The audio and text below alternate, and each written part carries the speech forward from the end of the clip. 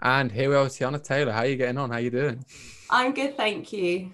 Happy Easter. I'm not sure what Happy the Easter. Spanish is for that, but here we are. So there's a lot going on in this conversation before we even start.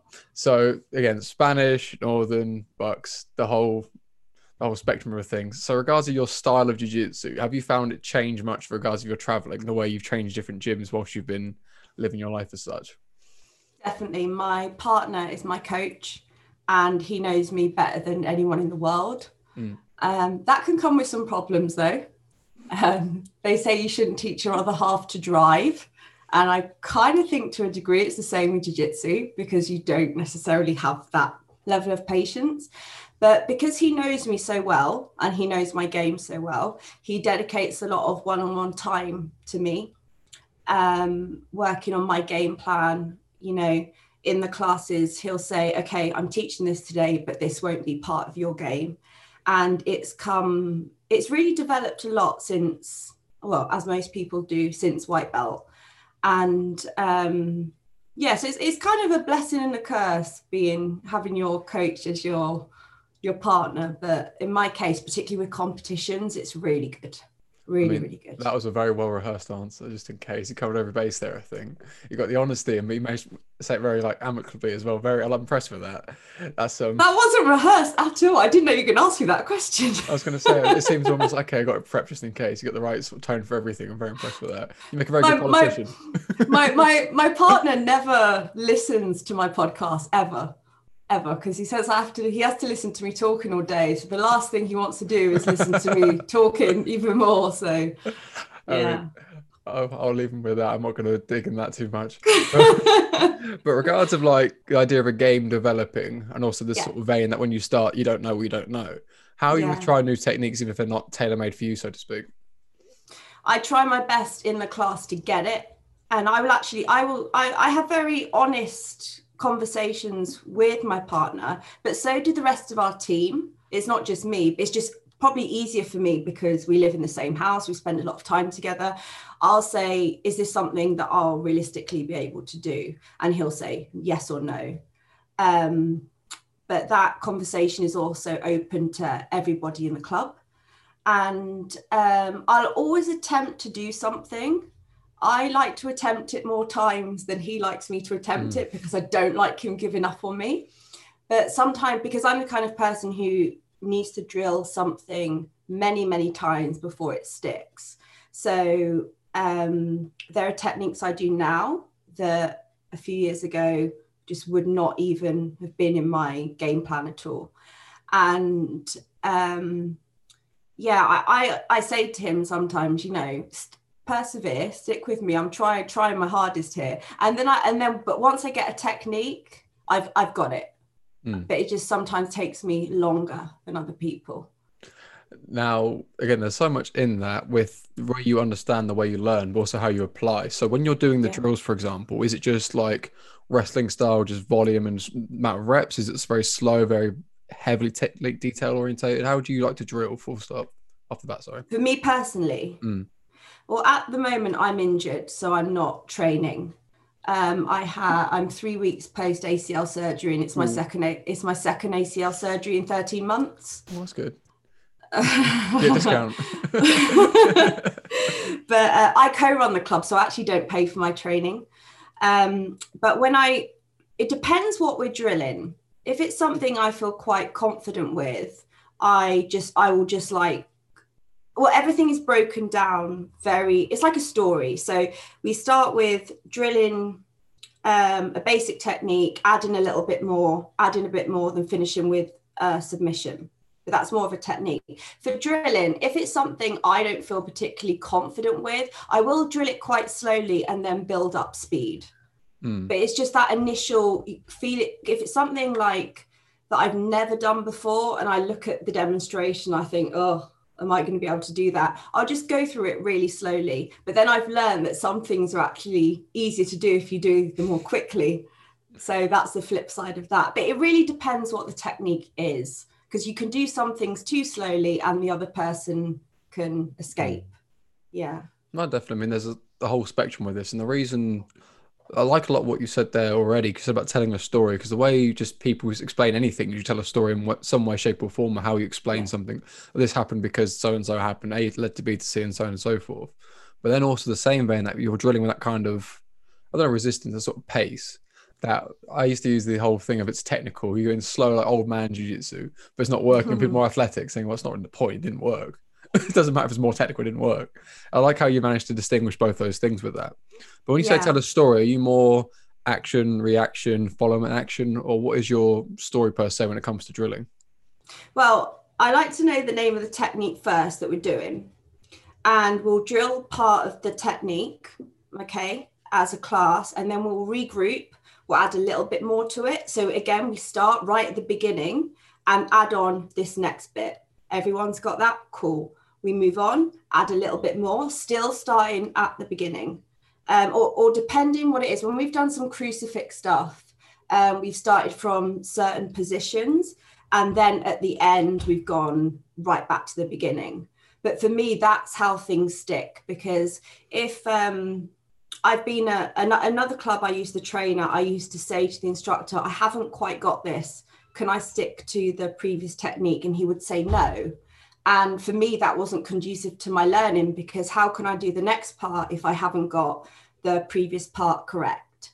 So it's bit by bit by bit. Each time, by going back to the beginning, it's reinforcing what we've done before, and then adding a bit more to the story and finishing with the submission. Mm. And again, when it comes to the way your coach manages your development, and again, it's a very proactive thing as well. You've got to say, okay, this isn't working for me. You've sort of interrupted that and having your own sort of, okay, I'm not in the flow right now. Please, can I adjust? And again, as much as it comes across very much the coach being, I don't know, again, going against what you would need, you never really know the bigger picture. That in retrospect maybe makes more sense. You just go through the motions, then picking up. Again, it's an interesting way how you can perceive it and how it can really, I don't know, pan out. And also found it quite ironic. Yeah. You mentioned the crucifix on Easter Sunday, but anyway, that's another thing in itself. Actually, it was only yesterday I was talking to my coach about my jiu-jitsu, and what was it I was saying? Because I'm going to be out for a little while, and I'm devastated about it. I'm really upset, but it's just something that I have to do, because I can barely walk at the moment, let alone train. And he reframed it for me. And he said, well, think of it as in when you come back, you're learning from, what did he say? It wasn't exactly from a different standpoint, but I get to relearn a lot of things, because I had a full ACL rupture last year. I started to recover and I got back training. But with COVID, I didn't compete, and I wasn't in a position to compete anyway.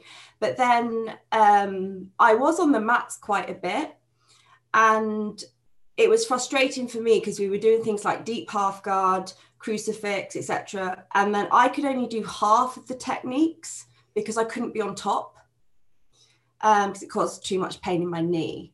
So he reframes my thinking a lot when how I think about jiu-jitsu, which he thinks borders on unhealthy at times, because I'm just obsessed with self-improvement. It's not about the belts for me, because the belts will come. I just want to be a better fighter than I was before I was injured. But at the moment, that's not possible because I can't even train. But obviously in a competition, you're competing against another woman or another girl. But in that sense, yes, you want to beat that person. But really, I want to be the best fighter I can be, because I've had a lot of negative attitudes towards my jiu-jitsu. I've always been seen as the underdog, and that's starting to change a bit, but that never really goes. So I'm obsessed with self-improvement. So I have very frank conversations with my instructor, which is good. I mean, this is going to be, let's get comfy. This is going to be an interesting one. So there's so much in that I want to get into. Where do we even begin? Okay, so I talk a lot, don't I? No, it works very nice on the podcast, so don't worry too much. All the time is to change that. This isn't the time. Steer on that skid right now. That's fine. But regards to self-improvement, I like the reflection. I like the way it's. So what I'm going to do now, I'm going to break down what you said and why I like it. Then I'm going to let you go on another tangent. But that's one thing actually. again, that kind of reflection, that point of you want to improve yourself, and the belts are a bright byproduct. Again, people think they do things to be happy. No, you do your own development, and happiness is the byproduct. The same way your progression is your priority, and the belts are a byproduct of that, and so on and so forth. I like that a lot. And again, in competition, it's not even so much that the person is that relevant. It's more just, this is an instrument for me to explain who I am right now and demonstrate that against a completely an unpredictable variable, in the sense of you don't know, you can't rehearse certain things. Again, that's regurgitate information. This is something you're having to proactively show your understanding, which is why it's got so much more weight behind it. And on top of that, again, I like the way you're talking about your internal voice and the way you manage your attitude towards jiu-jitsu as a whole. And I'd like to go a bit more into that, as to how you initially started perceiving jiu-jitsu and competing and being a fighter, to how you are now, and the sort of things that cause these changes. Yeah, well, when I first met my partner, he was a purple belt and I wasn't doing jiu-jitsu at all. I started doing jiu-jitsu about 1.5 years in, but I travel around the UK with him to competitions, and I paid a lot of mind to particularly the women. I was watching these women white belts, and I thought, oh my gosh, they're absolutely amazing. I have no idea what's going on when in like techniques wise, but I knew that if you tap, that means it's over. That was about the extent of my knowledge. But something I noticed is that some of these fighters, both male and female, when they lost a fight, they were so deflated, but then they had to get up and do it again. And that's when I was doing mindset training for about 3 years before I got into jiu-jitsu, but that's when I realized how applicable mindset training is for jiu-jitsu. Because if you've just lost a fight, but you've got to step up again, you know, you might feel deflated because you've lost a fight, but you've got to find that grit in you to get back on those mats and give it your all, and kind of have selective amnesia about what went wrong in the first fight. So I've forgotten what the question was, forgive me. No, it's more so the mindset change there. But anyway, that's more of a staple reference point. I like how you're talking about having to pick yourself up and crack on once you've made a mistake, to then not let that mistake deter the momentum of the collective tournament. Yeah. And what is your reference point for that? Any experience you've had to try to compartmentalize that kind of emotion to be able to perform? This did actually happen to me in Valencia. I was in a category. Valencia, there we are. Pardon? Clang, just drop it in there. Oh, in Valencia, you know, I used to live in Valencia. I used to live in Valencia 15 years ago. But I did a competition there in 2019, and I lost my first fight. And I was in that exact situation. I had to pick myself up to then fight the second girl who I tapped. And so I got silver. But in that competition, that was really good for me, because the girl who I fought against first, she automatically got gold for winning against me. Because I lost against her, I got a second fight. So out of the three of us, I was the only one who got 2 fights. So that was a bonus, because obviously I've paid for the competition. I've had to pay for my hotel and all the rest of it. But in that particular competition, I did things on the mats that I didn't think, that when we did in training, I didn't think would apply to me. So that was a great learning experience as well. And that showed me that sometimes when I think, this is not going to be part of my game, in the moment, you just find yourself in a position that takes you back to class, and you think, yeah, actually, I can do this. And that's how I got the tap, actually, by doing a technique that I didn't think was going to be for me. So, but it is a lot of picking yourself up mentally, because it does get to you, because there's always really big crowds as well, and they're watching you, and they're watching your deflated face. So I make a point of never ever looking at the ground if the other girl's hand is raised. I never look at the ground, because you really do need guts to stand up and fight. Again, there's so much in there. And one thing you've sort of touched on there, outside of the attitude towards presenting the whole thing, is the sort of, I don't know, the momentum of a competition. You're having a match. It's a very different pace and different feel to training in the gym. As much as you can emulate X, Y, and Z, those mental blocks, those weird positions you find yourself in, thinking, how do I end up here? I'm upside down with lapels left, right, and center. Where am I? but you can't just sit there and just enjoy the view. You've got to be able to be proactively keep on moving. And again, even techniques you aren't overly confident with, you think, okay, shit, let's get an answer pretty quickly. And being able to be so aware and so active and so confident whilst everything's going on, to also have that poker face, like you're saying, that even if it doesn't pan out, just still remember what it took you to get to where you were. And again, there's so much depth in that. And as well, you're talking about there, like you've had 2 fights. I mean, I've paid X, Y, and Z to get it. I'm not going to wait. I will have matches with everyone left, right, and centre. I've paid good money to get the pleasure. I'm going to make sure I get the most out of it. I really disagree with coaches telling, this is my personal opinion, I do not agree with coaches telling their students that competing is just like an open mat at another gym, because it's not. It really is not. You don't have 300 plus people watching you.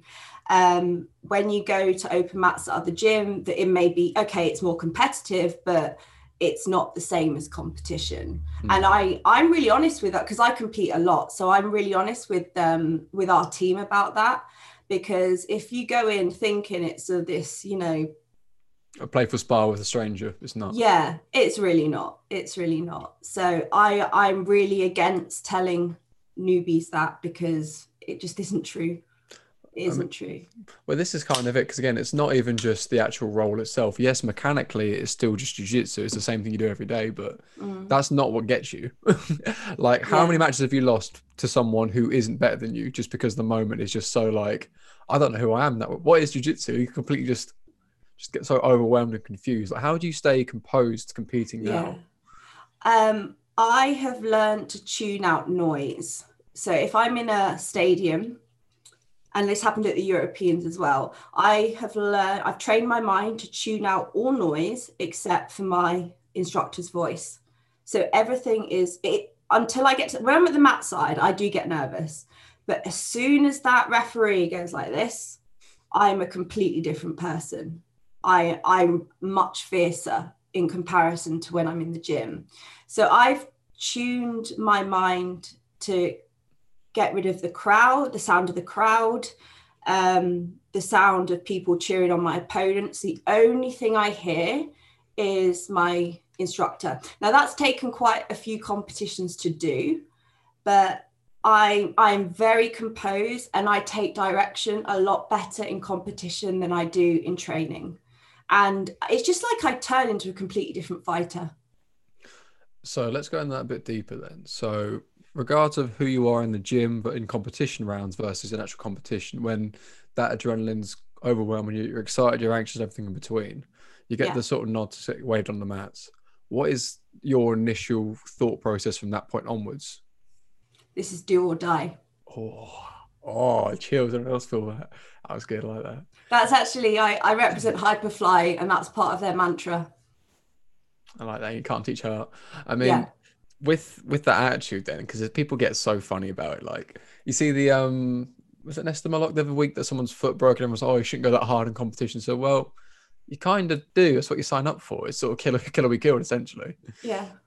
And it's a funny one. And you can verbally tap. You can verbally. I like to verbally tap if necessary, because I cannot risk broken limbs and things. So yeah, it's not very nice. It's a preference. No. But even then, so obviously how you train is how you compete, and everyone sort of reluctantly says, you don't rise to your expectations, you fall to your training standards, and so on and so forth. And it's more, how do you make that applicable, what you're doing in the gym, even with a different mindset, to be able to apply with that extra sting and things? Do you see what I mean? Well, I have a competition playlist, and I listen to that every day before training, every time I train. So it's like my mindset is always competition. I need to kind of chill out a bit, I think, but I'm always thinking competition. Even when we're just in the gym. I don't like my instructor's playlist, I'll be honest. It's too chilled. Too nice. But yeah, but I think, it all comes back to mindset. I'm always thinking about what is the next competition I'm going to do? When is it? I don't look up my opponents. I'm not interested in them. Although there was one occasion where that would have been pretty handy, because I was put against a black belt judoka who was on the UK squad. That's good. And But I didn't look her up, so I didn't know this. But she didn't throw me, she foot swept me. So that was over pretty quickly. But yeah, in the gym, I'm still thinking competition. So it's quite easy for me to make that transition onto the competition mats. Okay, this is where it gets really interesting. So similar to sort of say Manchurian Candidate kind of feels where it's like, okay, you're getting so subconsciously programmed that when you hear something, you sort of switch it on. Like again, this sort of when I say competition mindset, it's not even just on the mat, it's just the build up, it's the training to be in competition mindset. I love this so much. So the playlist, how long is it? Is it just a case of you hear a song on the way to training? Is it X amount of songs now I can train? How does that work for you? I'll start in the house when I'm getting ready. And if I walk to the gym with my partner, I'll say, I'm not going to talk to you because I need to get in the zone. Is that your excuse? Sometimes that goes down okay. Sometimes it doesn't. Lead balloon. But I have a competition playlist which is solely music, and I have a mindset BJJ playlist which is very, very long, and those are for the days like now when I can't train. And a lot of them I've had for years but are applicable to jiu-jitsu as well, just like never giving up. And if you see my Instagram, you can see I'm a sucker for a positive quote. I know a lot of people hate that though. They think it's like toxic positivity, but my Instagram is for me. The fuck toxic positivity? It's just some term that's come out from people saying, oh, you know, it's actually has the opposite effect. But my Instagram is my Instagram. It's not for you. It's not for anybody else. It's for me, because I need picking up sometimes. I'm not Superwoman. I have down days. I have days where I'm definitely the nail in the gym and not the hammer. You know, that happens all the time. So I've never thought about quitting though. Never. I mean, with that, again, there's so much in that. I love it. I mean, this whole thing about Instagram being for you, it's more of a journal, isn't it, as such? Because again, it's something this is how I feel. This is a tournament I performed at. And again, albeit early white belt days, you see drills you used to think, oh, I'm cringing now. But the fact you're cringing is more so, okay, I've come on this much further. That's why you keep everything up there. And again, I've got a bronze in this tournament. Yes, it's not gold, but this is a prominent moment where I learned X, Y, and Z. Yeah. I like that a lot. And also about toxic positivity. Again, it's a huge thing I really like about your sort of content. A huge reason I wanted to get you on is that kind of proactively being positive, proactively being, you know, I'm here in the trenches, but I'm also, it's not a grind. Because people always have the whole kind of, I embrace the grind. So what is the grind? Grind sounds uncomfortable and horrible. I don't do this because I hate it. I like this. I think it has embraced the journey. The journey is going to have setbacks. The journey is going to have obstacles. You might get injured. You know, life events happen.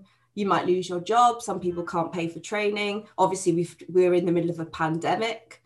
And it's about how you handle all those misfortunes. I think that's what shapes people, because some people will quit.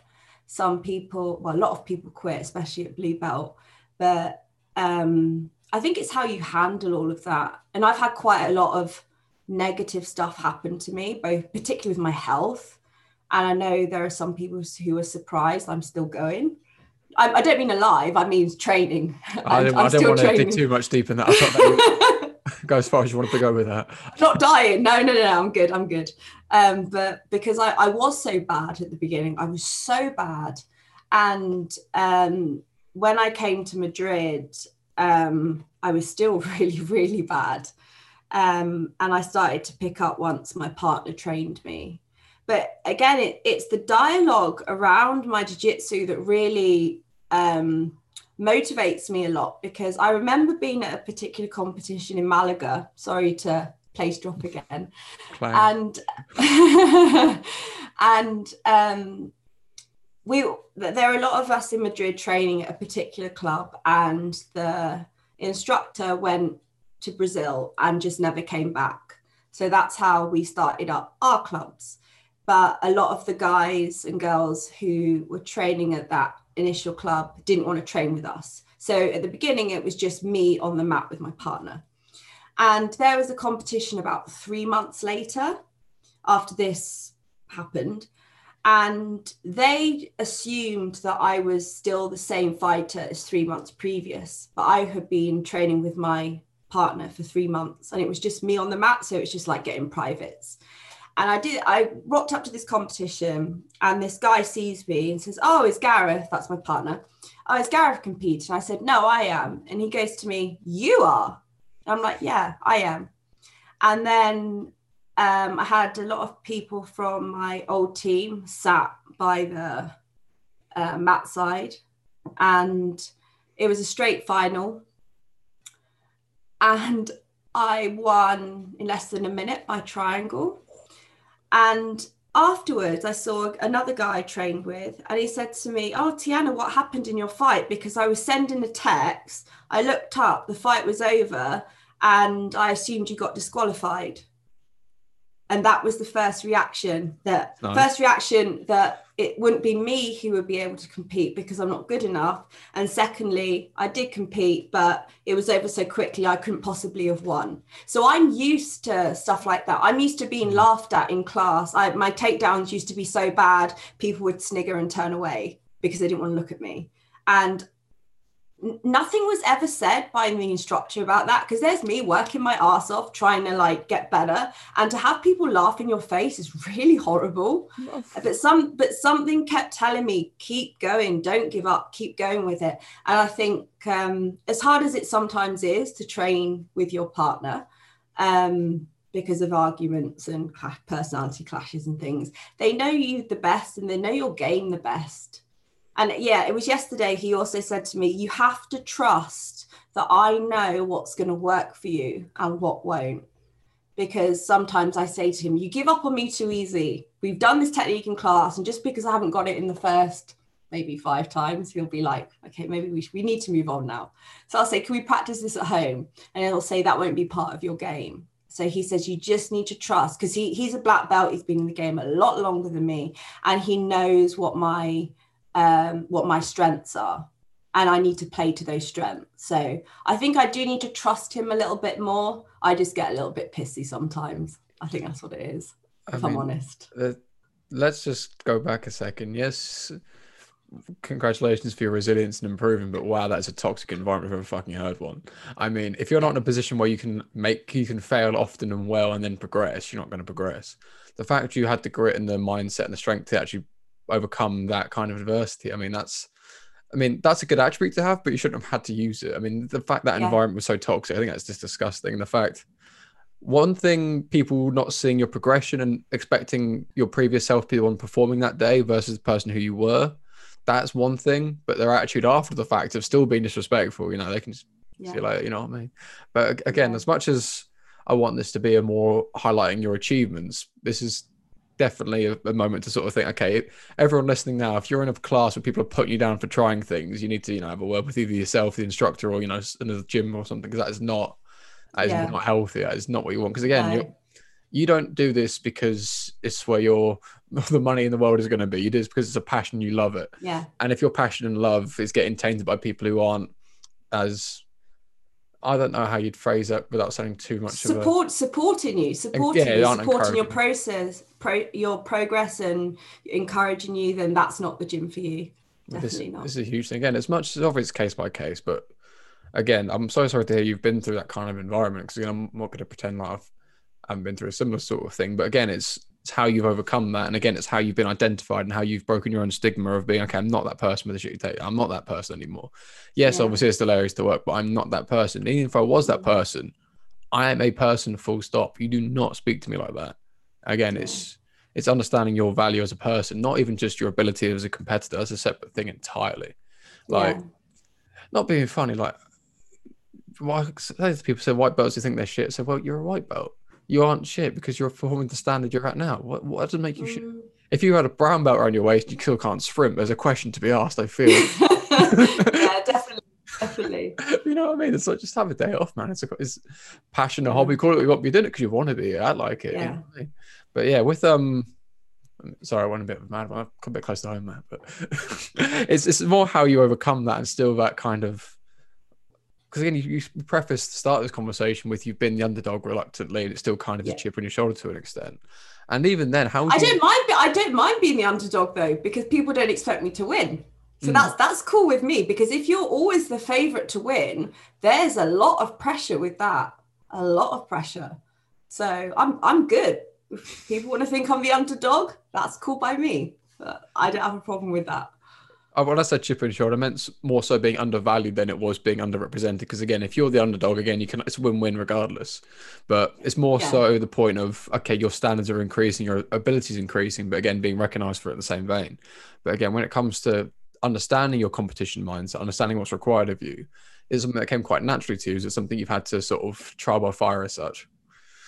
That came naturally because, as I said, I was doing a lot of mindset work before I got into jiu-jitsu, and all of it's applicable, all of it. So I think it's come quite naturally. I absolutely love competing. I would compete. I was competing about twice a month before I got injured. But then you get to the stage where you kind of burn out a bit. That's the only downside. Oh, actually, there's another downside. When you compete so regularly, and you watch back your fights, sometimes there's not enough time to go over your errors. Because as you said earlier, your opponent doesn't know your game plan. They don't know what you're going to do, but you know what you're going to do. And if something hasn't gone right, you don't necessarily have enough time to work on it if you compete that regularly. But then, because I had my full ACL rupture just 3 days after I signed up for the 2020 Europeans. I was really glad I got in so many competitions, because I started competing as soon as I got my blue belt. I didn't want to wait, because when you ever ready, you get a new belt, you're never ready. So I just thought, I'll throw myself in. There's no pressure on me. Pressure's on everyone else because they've had their blue belt longer than me. So yeah. I mean, again, there's a lot in this. And one thing I want to sort of touch on there, before obviously saying about your mindset training versus applying it, this is sort of the reason I asked it. Because as much as you've had the preparation without the pressure, once the pressure comes, it's like, everyone's great at giving advice until they're the one who needs the advice. It's like, no, shut up, I don't care, I don't want to hear it. Saying, well, you're the one who said it in the first place. You should say. But again, it's how you understand what these words really mean. Because again, you see the nice, frilly quotes. Again, we're both guilty of posting many of them. And it's the point of, okay, what do those words mean when push comes to shove? How do you apply that? So I like the way you're able to actually apply what you're saying and believing. So that's always very reassuring. Yeah. But one thing I want to sort of get into really is sort of identity as such. Because again, when you're competing so regularly, this is something so in your world. To then be put on the bench because of an injury, how do you find, I don't know, re-identifying yourself and having your own persona outside of jiu-jitsu for that time being? Really, really lost. It's really tough. Really, really tough. Because I'm not able to work at the moment anyway. It's affected both surgeries affected my mental health quite badly. I actually lost my job because of my first ACL injury. And I took legal action against the university I was working at in Spain for unfair dismissal, because it's against Spanish law to fire someone while they're on sick leave. But I think they thought because I'm not Spanish, I wouldn't do anything, but they didn't know I was in a union. So I had all my legal representation, and I had to hobble in a full leg brace and on crutches just about 8 or 9 days after my surgery, when I should have been resting, to sort this out. And so that was really tough. I find being injured is really tough because I'm so passionate about it and because I do compete a lot. So some of those photographs of the books that I'm reading that I sent you the other day, they are keeping me on track mentally. And this is why I think my partner thinks it gets a little bit unhealthy, because it's jiu-jitsu. You're going to get injured. But I have taken my injuries badly because I can't, when you can't barely walk and that means you can't, and at the moment I can't stand on 2 feet unaided, so I can't even do bench press, I can't even do upper body in the gym. And we I know there's a pandemic, but all our gyms have been open since last July, so people are training and I can't train. And that's, for me, it's really, really tough, because all I think about is jiu-jitsu. It's on loop all the time. And again, first and foremost, I'm sorry to hear about obviously the way it's been affecting you, and again, your job as well. And where this gets really, I don't know, problem for a lot of people, because again, they see the positive side of things you're putting out, the positive side, how well I'm doing with everything. But again, this is the reality of it. Yes, this is all the way you should say things, just the way you should be handling things. But ultimately, however you're going to handle it is however you're going to handle it. There's no right or wrong way to do these things. And again, the fact you can be so honest and open about how you really do feel about how it's really affected you, I mean, that takes a lot of respect for that. And again, look, people listening are in a similar boat who think, oh, I'm not all happy and positive when I blow my leg out, I guess I'm a bad person. Said, no, your legs, you back at your ACL. I'm not surprised you're not feeling very happy about it. Yeah, my thing is though, if you look at a lot of my stories on my Instagram, it's very obvious I struggle. I'm not someone to just display a highlight reel, because I think that's so false and it's not an accurate depiction of real life. I've competed and I've got a default bronze, for example. Oh, actually, I did get a default gold once when my opponent didn't make weight, but I will write that. I won't say, oh, I got gold, because I know a lot of people. I won gold with a picture to the thing, and that's the end of the conversation. Yeah, but people do that, and it's so dishonest. And I don't win every match or every competition, but I will still put up that I participated. And, no one wants a default. Nobody wants a default. But sometimes that happens, because you might lose your first fight. Some people don't turn up. Unfortunately, that's been the case for me quite a lot, which has been really annoying. But I don't just put all the good things on. It's very obvious that I struggle, and I've been quite open that I do struggle with my mental health and other aspects of my health as well. And definitely it's good to have that kind of transparency, because again, when it comes to the value of these things, yes, they're plastic medals you're paying X amount to enter for, but the reason these have that much value is I've made the way, I fought through my emotions, anxieties, my struggles to get to where I am now, to then show up on the day as well, which is a separate challenge in itself, and then perform against X amount of athletes in front of me. So then this medal will be a couple of quid from whatever else. This means the world to me. I'll die for this. Yeah. I literally blew out all my joints to get to this point. I'm not going to let anyone take this from me. But again, for someone to say, look, I got a default one, look, I won, I'm a champion. Obrigado, Jesus. Blah, blah. It's like, nah, none of that. People do it though, and I see it a lot, and it's just like, yeah. Okay, if you want to do that, cool. It's your Instagram page, but I just feel like people are kind of lying to themselves, really. This is a huge point. And when it comes to you managing your mental health whilst going through all this sort of thing, what is your process? So say you wake up wanting to go and roll, you realize, oh shit, I still can't. And you get that sort of deflated feeling. What is your point from there where you're just stuck in bed a bit like, now what? How would you keep yourself in that sort of stronger headspace? What is your light as such at the end of this tunnel?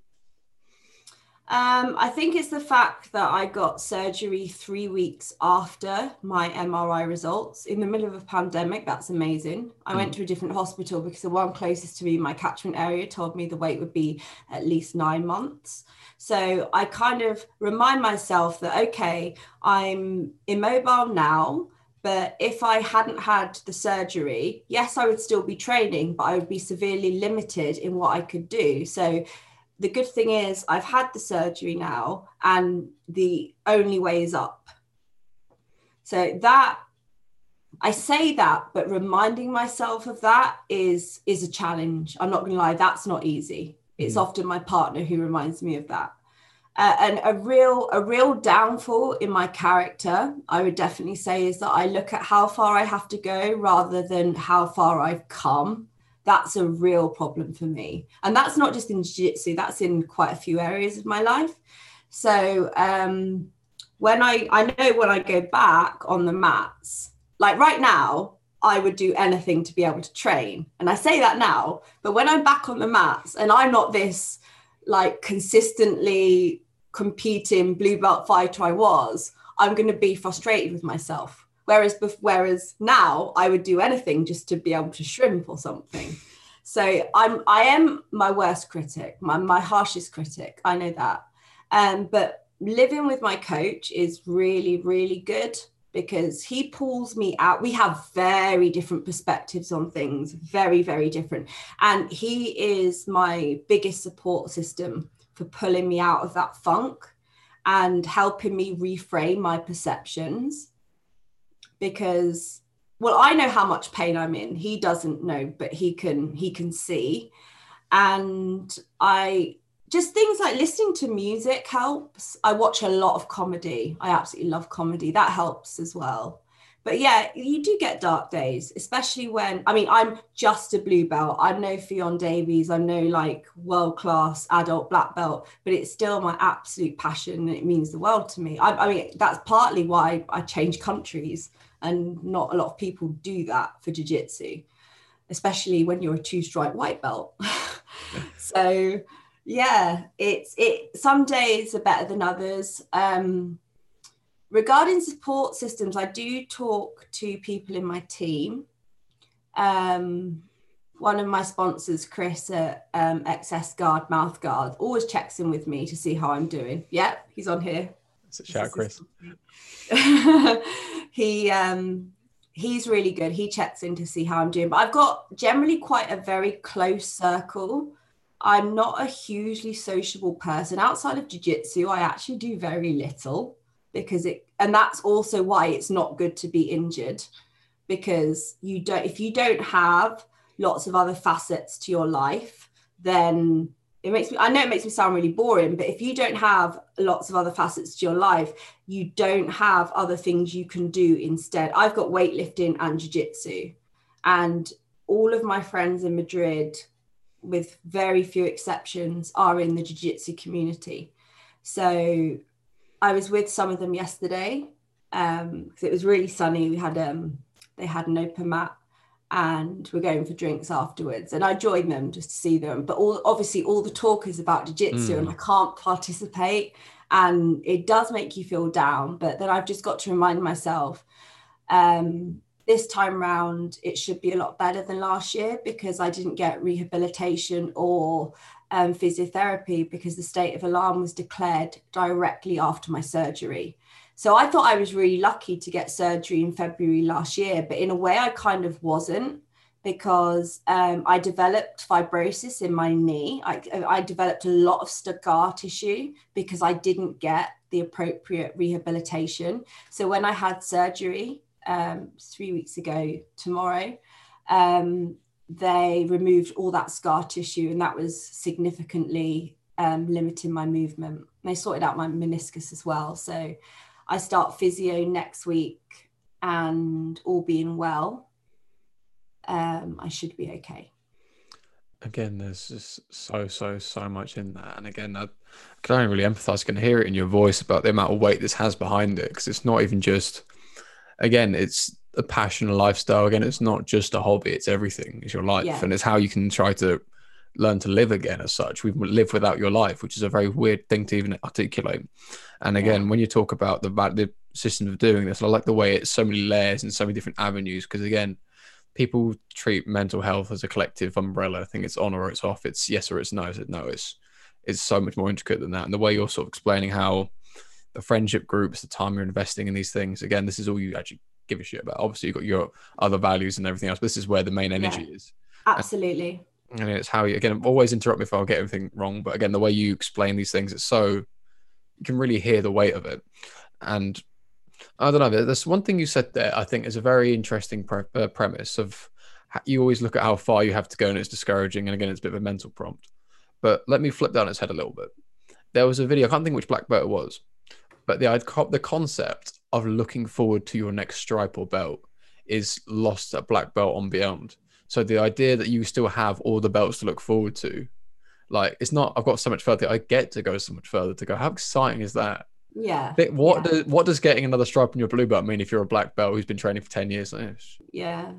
you get to get excited for. You get to like, oh, squeaky bum time. Oh, coach is going to get some stripes out. Oh, one knows for me. Like that kind of stuff is like, wow, I get to still do that. As opposed to, oh shit, it's so much further. Oh my god, purple as well. Fuck that noise. No more warm-ups at least, but you know what I mean? It's all sort of comes. But it's such a, again, you're so in the trenches with it, in the eye of that storm, that having your partner and coach, again, very separate roles, also in the same person, being able to see that from the outside perspective, having that someone so close to you in both those worlds, again, that's invaluable to have that kind of, I don't know. It seems like you guys have quite a healthy relationship with separating the two. That at one point you will speak from a coaching point of view to then from an actual partner point of view, from a person to person to a coach to a student. And again, that sort of tone switching is so important, because I feel where people get that wrong is they try to blend it as one big thing, which it just doesn't sound, even explaining it doesn't sound nice, let alone living in that. Obviously it's case by case, but yeah.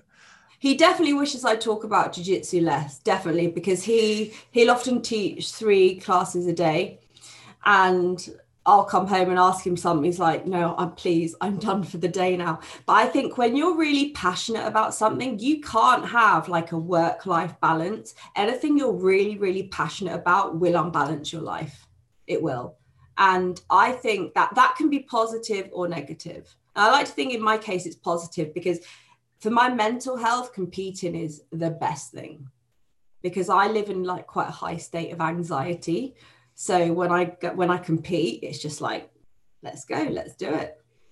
I can't tell you how much I love competing. I absolutely love it. So this is where it gets so much, I don't know, where do we even go with this? So when you talk about being positive or negative, again, it's an absolute, and obviously it's perception, and obviously what you hold in your heart is what you see in the world, and that whole concept of, you know, how you feel and what you believe. But I feel having that passionate enthusiasm is very different to just sort of pestering with questions. Again, it's just showing a willingness to learn. Yes, it might be a bit frequent, but at least it's that tone of it, not like, oh shit, I can't be asked, don't want to train, or why should I, or why haven't I got a stripe yet, or why haven't I done this yet, opposed to, oh, I get to do this, or can I do this, or can I do this? It's a very different sort of energy. So I feel that in itself, regardless if it's overwhelming or underwhelming or whatever it is, at least it's that tone off the bat, regardless of anything else. But one thing you said there, which I thought was so, I don't think you realize how prominent that was and so important, that living in an anxious state and that the most anxiety inducing thing gives you peace. Think about how powerful that is. That's something that overwhelms everyone, including me, especially me as well. That the idea of being in such a so I'm going to try and keep this a bit shorter than I already am, but the idea of anxiety, things being so overwhelming, all these many factors everywhere, or everything could happen. The fact all those eggs are now in this one basket, all your energy in this one event on this one mat is so focused. It's so anxiety inducing, it stops it, which I think is such a unique thing. And I think that's so powerful. The fact you can actually identify that and articulate that as well. I think that's powerful. It's because, like I said, when I'm by the mat side, I am nervous. But as soon as I step foot on that mat, I'm so calm, and it is do or die. We're doing this now. There's no backing out. And I'm just excited. No matter how the match goes, I'm excited. I just want to do it. And it's such a flip from like the preparation and the run up, and, you know, and on the day, it's just completely different. But this is, again, it's everything else. And even after the result, win, learn, or draw, I hate saying that so much. That's such a cliche, cringe thing, but it's so true. But anyway, even regardless of the result, again, it's the fact you've been through that storm. Whatever happened, you then put everything you love, believe, who you represent, who you are at that moment in time on a platform to either be, you know, beaten, victorious, or whatever it's going to be. Again, you made yourself vulnerable to give yourself a chance to grow, regardless of which direction it's in, regardless of what happens. That's why I don't feel people give competitors enough respect, regardless of the level, regardless of the platform. The white belt local tournament to the black belt worlds, again, it's all relative to the individual. There's so much power behind that. Yeah. Now, before I let you go and enjoy your Easter Sunday, I've got a few more questions for you. These are ones I ask everyone. And I want you to ask your version of these. So the first one is, there you are, about to compete. You're in the bullpen warming up. In walks you. What advice do you give yourself to compete with the best mindset possible? Focus on playing my game. I'm not interested in her game. She's going to play my game. And that's how it's going to go. I might not necessarily win, But this is why I don't look people up, because I made that mistake at white belt. I looked up a particular competitor, and to be honest, I'd already lost the match before I'd entered the venue because I was convinced she was going to beat me, and she did beat me. So my attitude is, I go in that bullpen, they've called me, I'm getting ready, I'm all weighed in. Okay, it's do or die. You play my game. I don't care what your game is. You play mine. That's how it's going to go. Oh, I like that a lot. Chills. I feel a bit intimidated as well. We won't talk about that. Next question. This is a personal favorite. Post competition, got your gold medal, loving life, got your Instagram, got all your likes, living the best life. What is in the delivery basket, takeaways? What is the celebration meal? Talk to me. So I don't really celebrate. I watch the footage back. And even if I've won gold, I've sometimes won gold in a way I'm not happy with. So for me, it's go over it with my coach next day, back in the gym, working on what I did wrong. No celebration as such. Ooh, that sort of changed the tone a bit. Regards, like treat meals, that sort of thing anyway. Like regards, obviously post-competition, again, your reaction to that is more so a moment where you're going to have an exception to your diet. What is your treat meal per se is more the question.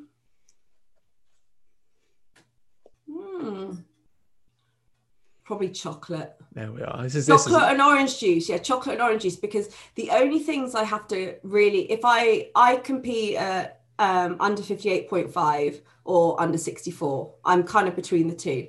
So the only thing, if I compete at under 58.5, the only things I have to cut out are biscuits, orange juice, and chocolate. Yeah, they're the only three things. So I have orange juice, I have chocolate, but then because I've been eating really well, I start to feel sick quite quickly. So it's not actually that enjoyable.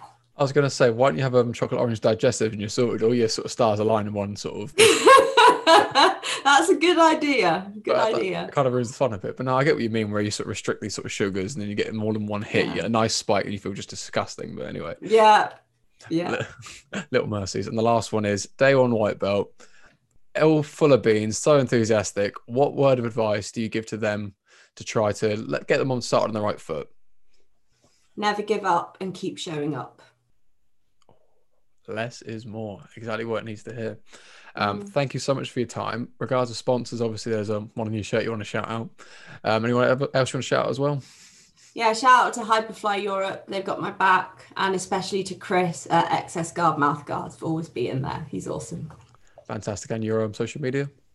I am under Tiana _Taylor _BJJ. I'm one of those annoying people who has BJJ in my handle. I will not apologize for it. A lot of people do it. That's just what I do. Stay on brand. So yeah, check out the sponsors again. XS Guard, they are supporting a lot of local athletes as well, different levels. Again, support the sponsors, support the athletes, and again, it helps keep everyone going. Check out the Fisticuff sponsors. We've got the English Hypnotist, regards to your mindset and competing in business, whatever you're doing. Conversation with Rich can really help that game change, albeit from performance anxieties, self-sabotage, all sort of things like that, also development, keep you in the right headspace. Obviously, we've got good performance nutrition, current running giveaway. If you're quick, you can get into it.